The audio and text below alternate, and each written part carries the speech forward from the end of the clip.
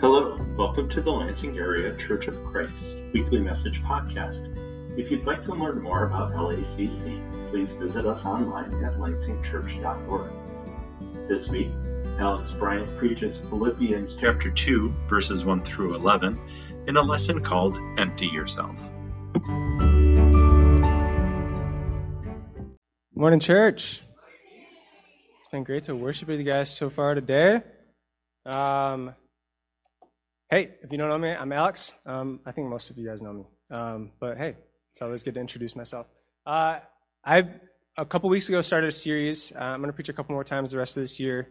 And I'm going to go through the book of Philippians. So last time I preached 3 weeks ago, started it. It's called The Heart of Christ. I started preaching Philippians chapter 1. We talked about the source of joy, where our joy should come from.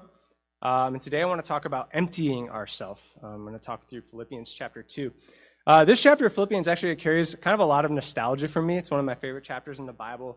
I remember when I was even just a young Christian, back when Gibson's Coffee Shop across from LCC existed. That's where I studied the Bible. That's where our ministry was kind of based out of for a couple years.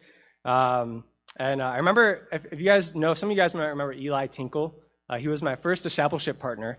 And I remember we were sitting down. I'd probably just gotten baptized, not a couple weeks maybe before, and we were sitting down at a table in Gibson's. And I don't remember how the topic came up, but we started talking about my pride.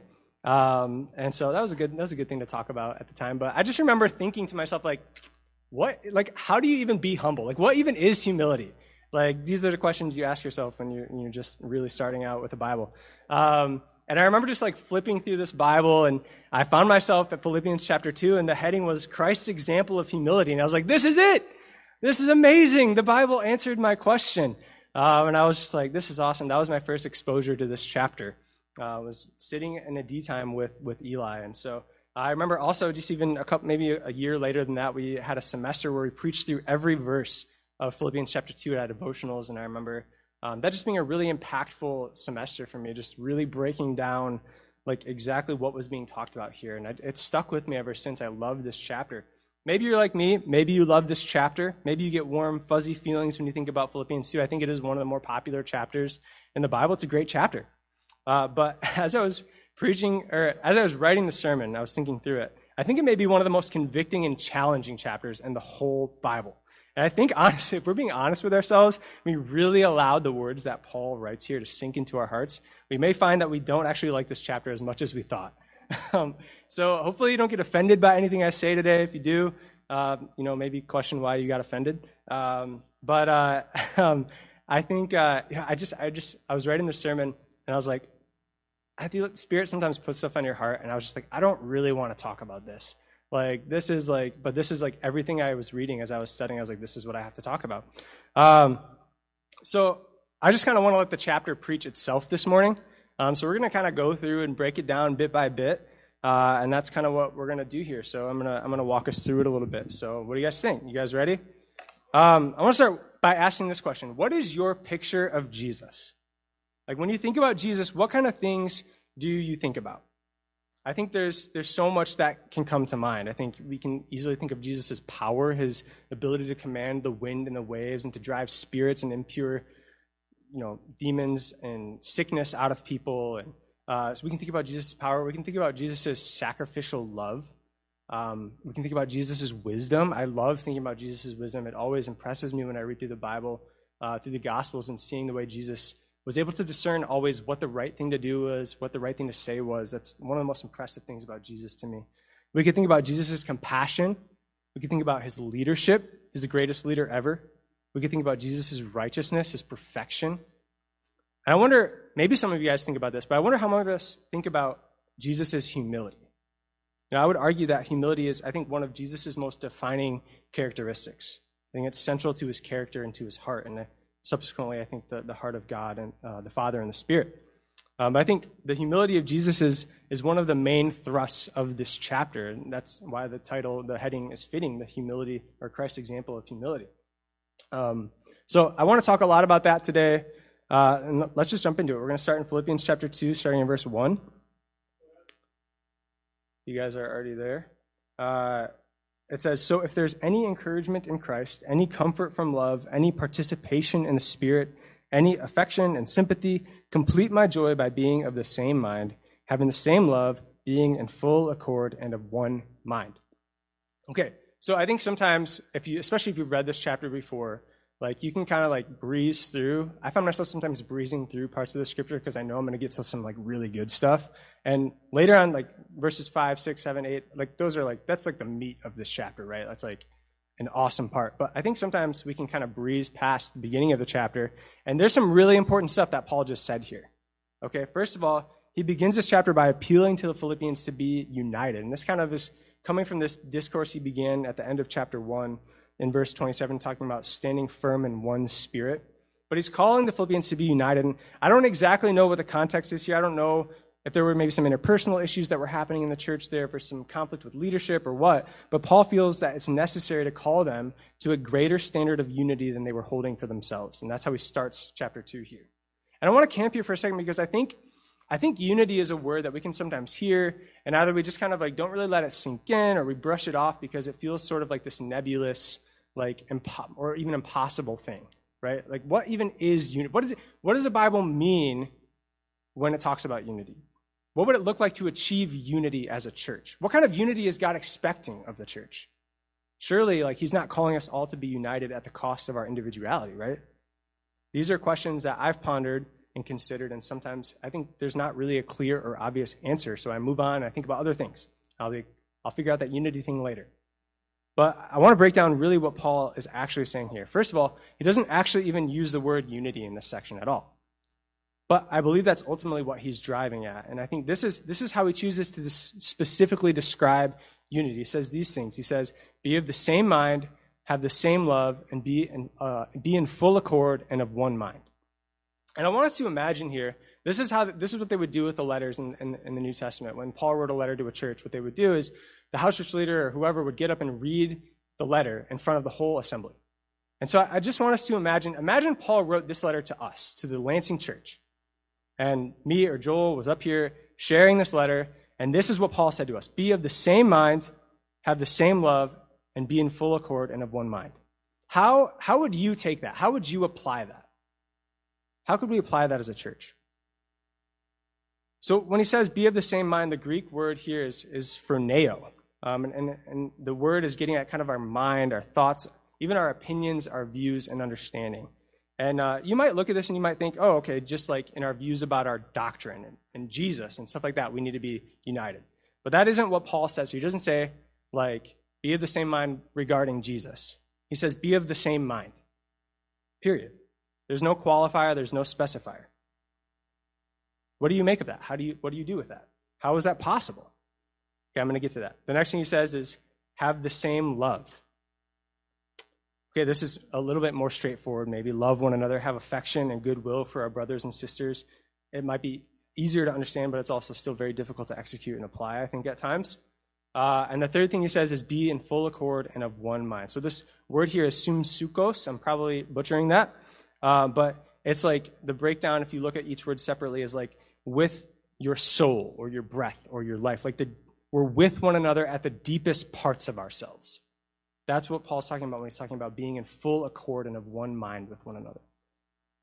So already you might be reading this and you might be thinking, this is really difficult stuff. I was reading this, I was like, I don't want to talk about this. This is hard.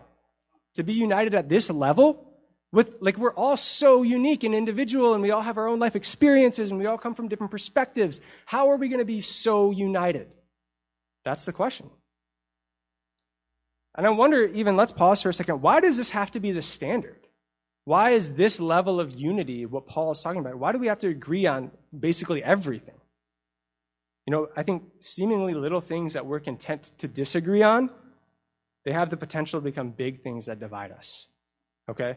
To use a sports analogy, that's going to lose probably half the room. It's football season, okay? You have to put up with football analogies during October, okay? Week 3 of the NFL season, the Lions played the Baltimore Ravens. Some of you guys might remember this game. It was heartbreaking. Baltimore is currently 4-1. They're considered a Super Bowl contender. The Lions, suffice it to say, are not. You might expect that it would have been a lopsided game, like the Ravens coming in heavily favored, They're making a playoff push. The Lions are kind of at the beginning of what looks like it may be a very, very long rebuild as a franchise, but it actually was not a lopsided game. It was actually a very close game. So close, in fact, the Lions were up 17-16, up by 1 point, with just over a minute left on the clock. They played 3 awesome defensive snaps and had the Ravens on like their own 26-yard line. 4th down, 19 yards to go. There's 26 seconds on the clock. It's like 99.9% chance the Lions win this game at this point. And this is when I made the point, it was at this point I made the biggest mistake you can make as a Lions fan. I began to hope. I began to think we might actually win this game. And if you're any other franchise, you might have already turned the TV off. Like, it's like, oh, this is probably in the bag. Not a Lions. Not the Lions. That's not what happens, okay? What happened is the Ravens quarterback, he completed a 36-yard pass to set up what would eventually become an NFL record 66-yard field goal that bounced off the crosspost and went through the uprights with 0 seconds on the clock. And after the game, the Lions coach, Dan Campbell, he gave this explanation on this converted 4th and 19. That was the crucial play of that drive that we gave up. He said, we had everybody on the same page but one person, and it hurt us. And it ended up being that, I'm not going to get into the specifics of it, but one of our defensive backs was playing man coverage, and the rest of the defense was playing zone coverage. And he ended up being out of position. The receiver was open, made the reception, and the Lions lost the game. It's heartbreaking. But that's, it's basically par for the course if you're a Lions fan. But as a church, we're a team, right? We may have different strengths. We may have different gifts. We may serve in different roles. We may serve at different capacities. But we have a common goal, right? We're pushing for the same thing. And that is to glorify God and to win souls for Christ. Amen? And because of that, we have to be on the same page with each other. I think Satan is looking for even the smallest of cracks in our unity so that he can exploit and broaden it to divide us. And that's why Paul says, no, you have to be of the same mind. You can't be mostly of the same mind. You can't be kind of the same mind. You have to be of the same mind as one another, period. So how do we smooth out the cracks? How do we get on the same page with each other? I think the answer to that is found in another question. What is our common pursuit? As Christians, as disciples of Jesus, what are we pursuing? I talked about how our goal is to glorify God and win souls for Christ. But if we're disciples, if we're students, if we're learners of Jesus, what are we trying to do? Let's keep reading. Philippians chapter 2, starting in verse 3. It says, do nothing from selfish ambition or vain conceit, but in humility count others more significant than yourselves. Let each of you look not only to his own interests, but also to the interests of others. Have this mind among yourselves, which is yours in Christ Jesus, who, though he was in the form of God, did not count equality with God a thing to be grasped, but emptied himself by taking the form of a servant. Being born in the likeness of men, and being found in human form, he humbled himself by becoming obedient to the point of death, even death on a cross. So Paul, he continues through this chapter, and he practically advises them that they can achieve this kind of unity through humility. And that's kind of the main thrust of this whole chapter here is Christ's example of humility. That's like the pinnacle point of what he's trying to teach here. But he starts with this. He says, do nothing from selfish ambition or conceit. In other words, like what you can gain or benefit from a situation, it should not be your primary motivator. Okay? So then you might think, okay, well, what should be our primary motivator? This is what he says next. He says, count others more significant than yourself. You might think, whoa. Okay? I've always heard that I need to take care of myself first, and then I can take care of others. That's what we're taught, right? I hear that all the time. I've preached this before. I think the world tells us this from a scarcity perspective. We believe this because it's true. We do need to be taken care of, right? Nobody would say that's not true. In worldly context, we can't trust others to do that. So we have to look out for ourselves first.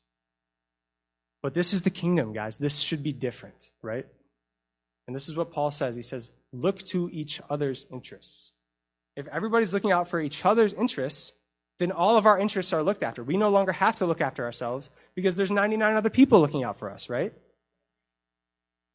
We don't have to worry about making sure we're taken care of. And sometimes I think we can even fear that even in the kingdom, we can be overlooked or slip through the cracks. And to a degree, I think this is true. People, even disciples of Jesus, are imperfect.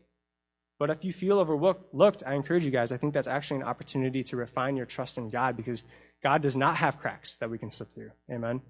He's always got us in mind. He cares deeply for each one of us at a very personal level. Okay? Do you trust that? Do you believe that?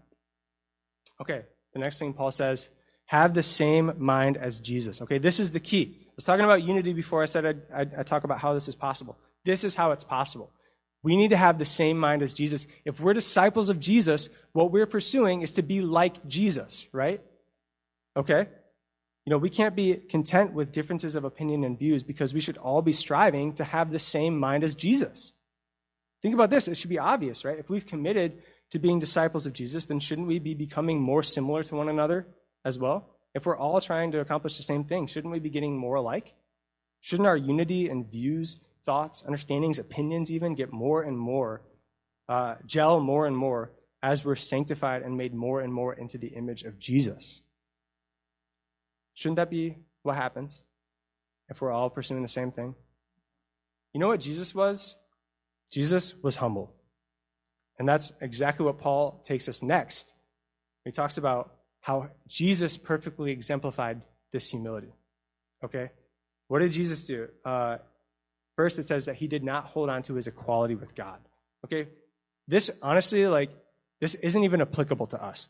It should be a no-brainer that, Jesus didn't hold on to his equality. Well, I'm not even equal to God, so that, almost doesn't even apply.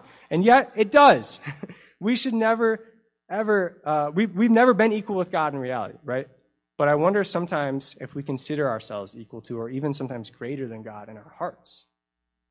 Jesus, who actually was God, did not hold on to that equality. We've got to let it go, guys. We have to be humble. The next thing, I want to camp here for a minute. It says Jesus emptied himself. And the Greek word here is kinu or kinos.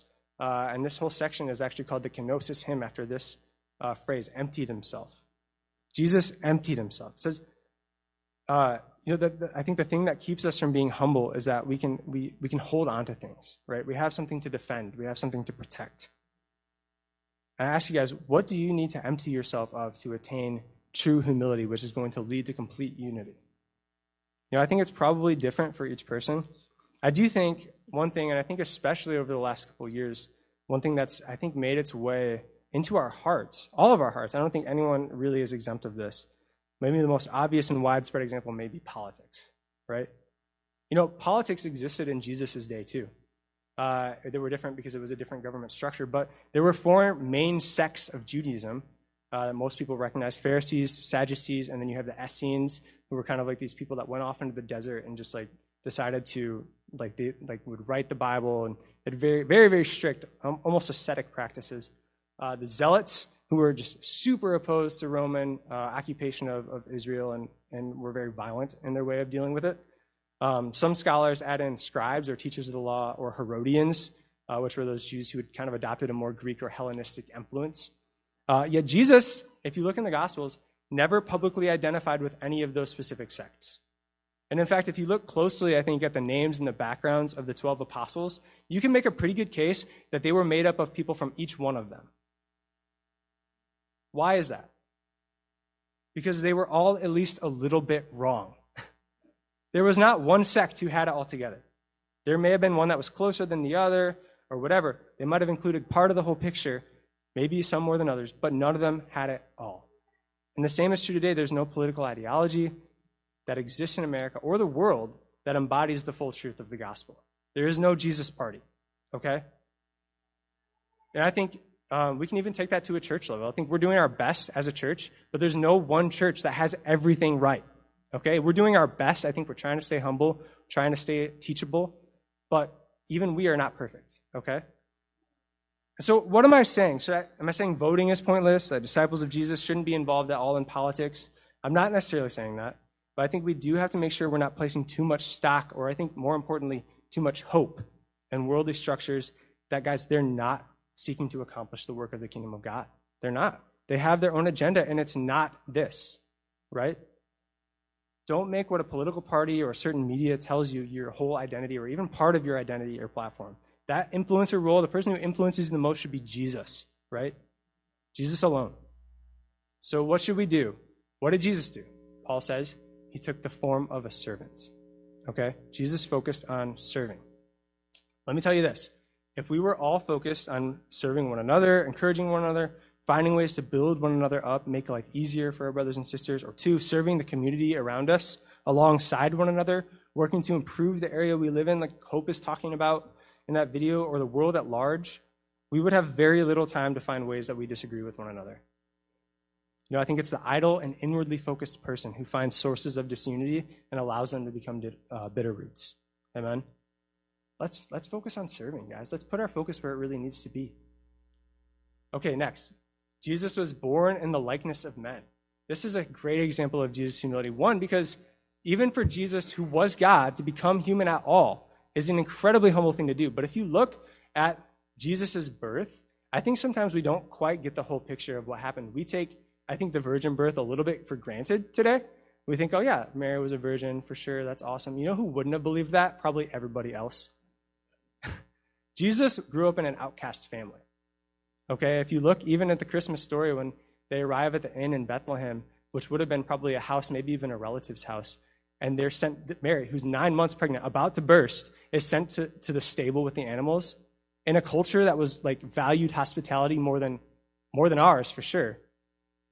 That would not have been what happened. They were sent to the stable because they were disgraces.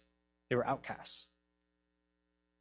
Why would Jesus be born into a family like that? You can really ask the question, why would he choose to be a human at all? It's an incredibly humble thing, but even to be born into a family circumstance like that, even for Jesus to have been born into royalty, human royalty would have been humble, but to be born into a family like that, he was perfectly humble, guys. And the next thing it says, he humbled himself to the point of death. I feel like each of these points could be its own sermon, or at least its own sermon point. But Jesus humbled himself to the point of death, even death on a cross. Jesus wasn't focused on making sure his name was clear. Okay, Jesus, he allowed himself to die the death of a criminal, of a robber, of a murderer. He wasn't worried about his image or his reputation. He was only worried about humility, right? Okay, so this is a radical example and calling of humility that Paul's laying out here for the Philippian church. I think it should be incredibly convicting to us. I hope you guys are feeling a little bit convicted right now, just by the words that I've been reading out of the scripture, right? Okay, so what are the results? What can we expect if we strive for this kind of unity and this kind of humility? Well, let's keep reading in Philippians chapter 2, starting in verse 9. It says, "Therefore God has highly exalted him and bestowed on him the name that is above every name, so that the name of Jesus every knee should bow, in heaven and on earth and under the earth, and every tongue confess that Jesus Christ is Lord, to the glory of God the Father." Okay, the result of Jesus' humility was this. God highly exalted him. He gave him the name above every name. Every knee is going to bow and confess that Jesus is Lord, and God is going to be glorified. Those are the results of humility that leads to unity. Amen? I think it's a common theme in Scripture that God exalts those who humble themselves. You see it all throughout. You see it from the stories and teachings of the Old Testament. Jesus explicitly says this in Matthew 23. Peter repeats it in 1 Peter 5. But humility does more than just lead to being exalted, okay? I think unity and humility are bound up with one another. And that's why Paul goes from unity and then describes how we can achieve that through humility, right? They're two concepts that cannot be separated one from the other. You can't have unity without corporate humility. The same way that true Christ-like humility will inevitably lead to greater unity. I think we got to strive for this, guys. We have to strive to humble ourselves, to be united as a church so that God can exalt us, right? God can do amazing things, I think, with a church that's united on a deep, personal, soul, breath, life level with one another. I encourage us, let's please pursue Christ-like humility and watch as God transforms not only our own hearts, but also our church, the Lansing area, and the entire world. Amen? I believe that's his plan. Thanks for listening to this week's message from the Lansing Area Church of Christ. While we're happy to share this message via podcast, we'd love to pray and worship with you in person. To learn more about our services or to connect with us, please visit us at lansingchurch.org. Have a great week and go with God.